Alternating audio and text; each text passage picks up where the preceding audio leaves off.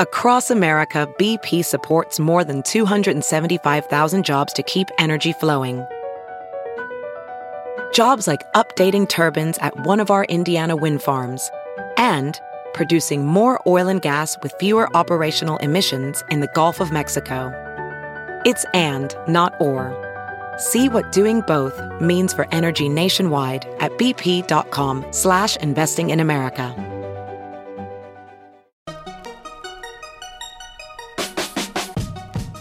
Welcome to the Tech Meme Ride Home for Thursday, May 10th, 2018. Today, the suspected Russian Facebook ads are released. A new Apple credit card is coming. Why Roku is a quiet powerhouse. Robinhood raises a ton of money. And how your digital assistant might be susceptible to subliminal commands. Here's what you missed today in the world of tech.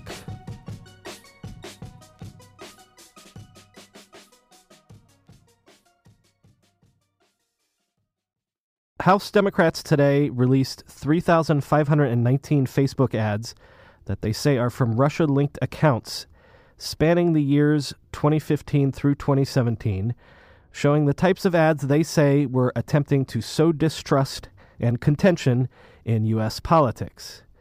The ads were released today by Democrats on the House Intelligence Committee, and Representative Adam Schiff of California, the ranking member of the committee, released a statement saying, quote, "The only way we can begin to inoculate ourselves against a future attack is to see firsthand the types of messages, themes, and imagery the Russians used to divide us," end quote. There's a website where you can download a sampling of the ads, which I will link to in the show notes. It should be noted that these ads were not entirely one-sided, but were seemingly attempting to stir up passions on any side of a given issue. For instance, there was an ad spreading fake news that a Muslim was involved in a shooting incident in 2016 when that wasn't true. But there was also another ad encouraging Muslims to let their fellow Americans know that they don't support terrorism. There were competing ads encouraging people to protest for and against President Trump shortly after his election, but before his inauguration.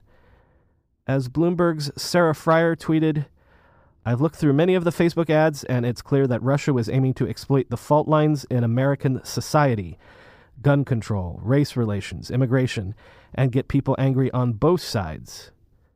The Wall Street Journal's Byron Tao tweeted, "Some Russia-linked ads are downright weird. At one point, they spent $10 to show an ad to male employees of Facebook who lived within 10 miles of Palo Alto. Do you want to see the top 5 girls who applied for a job at Facebook?" the ad said. It got 19 clicks. A little bit of Apple News potpourri here. Apple announced today that it is canceling plans for a $1 billion data center in Ireland because of delays in the approval process that have stalled the project for 3 years now. The data center, which was supposed to cover 116,000 square meters, was initially scheduled to go online in 2017, but then came the issues around approving the project, which originally stemmed from environmental impact and energy usage concerns and eventually evolved into individual complaints. The data center was supposed to bring 300 jobs to Western Ireland, and according to the Irish Times, more than 2,000 people marched in support of the data center in November of 2016. Irish Minister for Business, Enterprise and Innovation, Heather Humphreys, said, quote, "The government, together with IDA Ireland, did everything it could to support this investment. Ultimately, in spite of these efforts, Apple has taken a commercial decision not to proceed, making it clear that the delays that beset this project caused them to reconsider their plans," end quote. Apple had applied to build a sister center at the same time in Denmark, and that data center is about to come online shortly. Some news surrounding Apple and apps.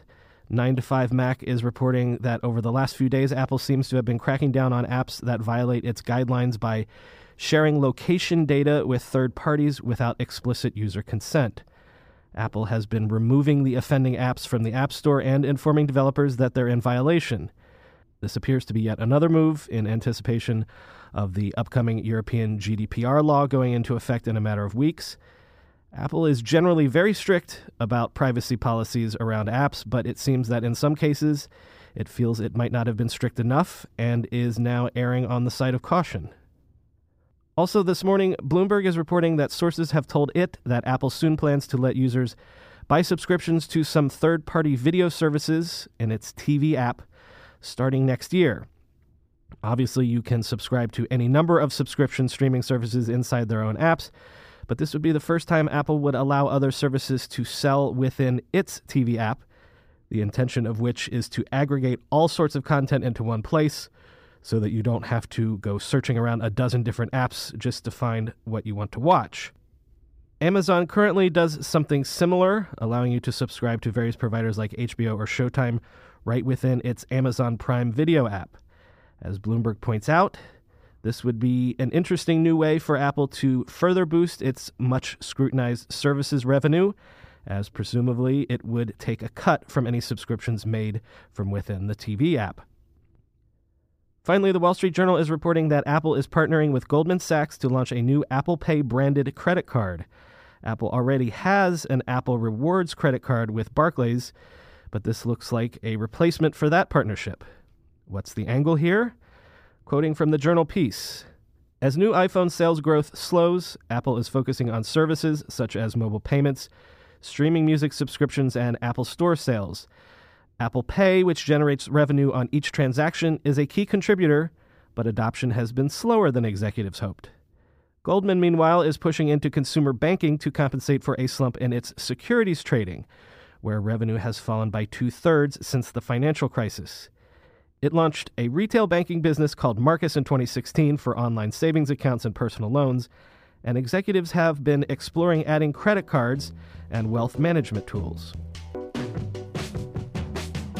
Speaking of streaming video in the previous segment, this is an earnings report from a company I might not have mentioned normally, but Roku reported earnings yesterday and said that Q1 revenue was $136 million, beating expectations, and its net loss narrowed to $6.9 million, also beating expectations. But what was super interesting in the numbers was the news that for the first time, Roku made more money from advertising and licensing fees than from hardware sales. You might be familiar with Roku as that maker of hockey puck-like devices that are custom-made to hook up to TVs and provide a platform for streaming services like Netflix, Hulu, et al. But Roku has diversified of late, licensing its hardware and software to smart TV manufacturers to put into their products. In fact, half of Roku's new users last quarter came thanks to smart TVs made by the likes of TCL with Roku inside them. Roku claims that 1 in 4 TVs sold in the U.S. last quarter were Roku TVs. But Roku also has what it calls platform revenue. In other words, it takes a cut from subscriptions to streaming services on its platform, much like Apple might be attempting to do in the previous story. And it sells ads against content it streams. So Roku has quietly pulled off quite a feat here, if ad revenue and content revenue are delivering more to the company now than hardware sales. So Roku has quietly pulled off quite a feat here, if ad revenue and content revenue are now delivering more to the company than hardware sales. Ad and content revenue would obviously be a higher margin business, meaning that Roku has become a streaming platform to be reckoned with. When asked about this shift in revenue, Roku CEO Anthony Wood told Variety, quote, "That shows our business model is working." A couple of other interesting tidbits from the Roku earnings announcement. The company has 20.8 million active accounts, up from 14.2 million a year ago, and streaming hours by users were up 19% sequentially. Roku says that half of its active users are what might be termed as cord cutters, or people who never had a traditional pay TV subscription to begin with. When you go through airport security, there's one line where the TSA agent checks your ID and another line where a machine scans your bag. The same thing happens in enterprise security, but instead of passengers and luggage, it's end users and their devices. These days, most companies are pretty good at the first part of the equation where they check user identity, but user devices can roll right through authentication without getting inspected at all. In fact, 47% of companies allow unmanaged, untrusted devices to access their data. That means an employee can log in from a laptop that's had its firewall turned off and hasn't been updated in 6 months, or worse, that laptop might belong to a bad actor using employee credentials. Kolide finally solves the device trust problem. Kolide ensures that no device can log into your Okta-protected apps unless it passes your security checks. Plus, you can use Collide on devices without MDM, like your Linux fleet, contractor devices, and every BYOD phone and laptop in your company. Visit collide.com/ride to watch a demo and see how it works. That's KOLIDE.com/ride. Selling a little or a lot? Shopify helps you do your thing, however you ka-ching. Shopify is the global commerce platform that helps you sell at every stage of your business, from the launch your online shop stage to the first real-life store stage, all the way to the did we just hit 1 million orders stage? Shopify's there to help you grow, whether you're selling scented soap or offering outdoor outfits. Shopify helps you sell everywhere. From their all-in-one e-commerce platform to their in-person POS system, wherever and whatever you're selling, Shopify's got you covered. Shopify helps you turn browsers into buyers with the internet's best converting checkout, 36% better on average compared to other leading commerce platforms. And sell more with less effort thanks to Shopify Magic, your AI-powered all-star. Shopify transformed ResumeWriters.com from the spaghetti code backend I cobbled together in college to the world-class commerce platform it sits on today. And Shopify can do the same for your business. Sign up for a $1 per month trial period at shopify.com/ride, all lowercase. Go to shopify.com/ride now to grow your business, no matter what stage you're in. Shopify.com/ride. Huge raise from free stock trading app Robinhood. Various outlets are reporting that the company has raised a $363 million Series D round that values Robinhood at $5.6 billion. Robinhood started out as a simple stock trading app that didn't charge transaction fees and was targeting especially millennial investors. But it has been expanding into all sorts of things recently, including cryptocurrency trading. And the company says it has 4 million users, which would give it a larger user base than E-Trade.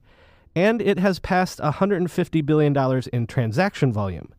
As Axios points out, Robinhood seems to want to become a full-fledged consumer finance company and, quote, this is enough cash to help it pursue that goal, end quote. Robinhood is the only place right now where you can trade crypto, stocks, and options all in one place, CEO Vlad Tenev told TechCrunch. For us to construct an experience that feels seamless and natural for customers that, for example, want to sell an equity and use the proceeds to buy crypto seamlessly, that's been challenging not just from a product and design standpoint, but also an infrastructure standpoint. There's complexity under the hood, and our goal is to make it as seamless as possible in the process and make that complexity go away, end quote. Robinhood launched its free cryptocurrency trading just this past February, and though it's only available in 11 states at the moment, Robinhood is having to get all the necessary licenses and regulatory approval. The company said there are 1 million users waitlisted for access to the Robinhood crypto platform. Robinhood told Fortune that it hopes to be either the largest or one of the largest crypto platforms by the end of the year. FYI, this investment round was led by Yuri Milner's DST Group and was joined by a murderer's row, including Sequoia, Kleiner Perkins, and Thrive Capital.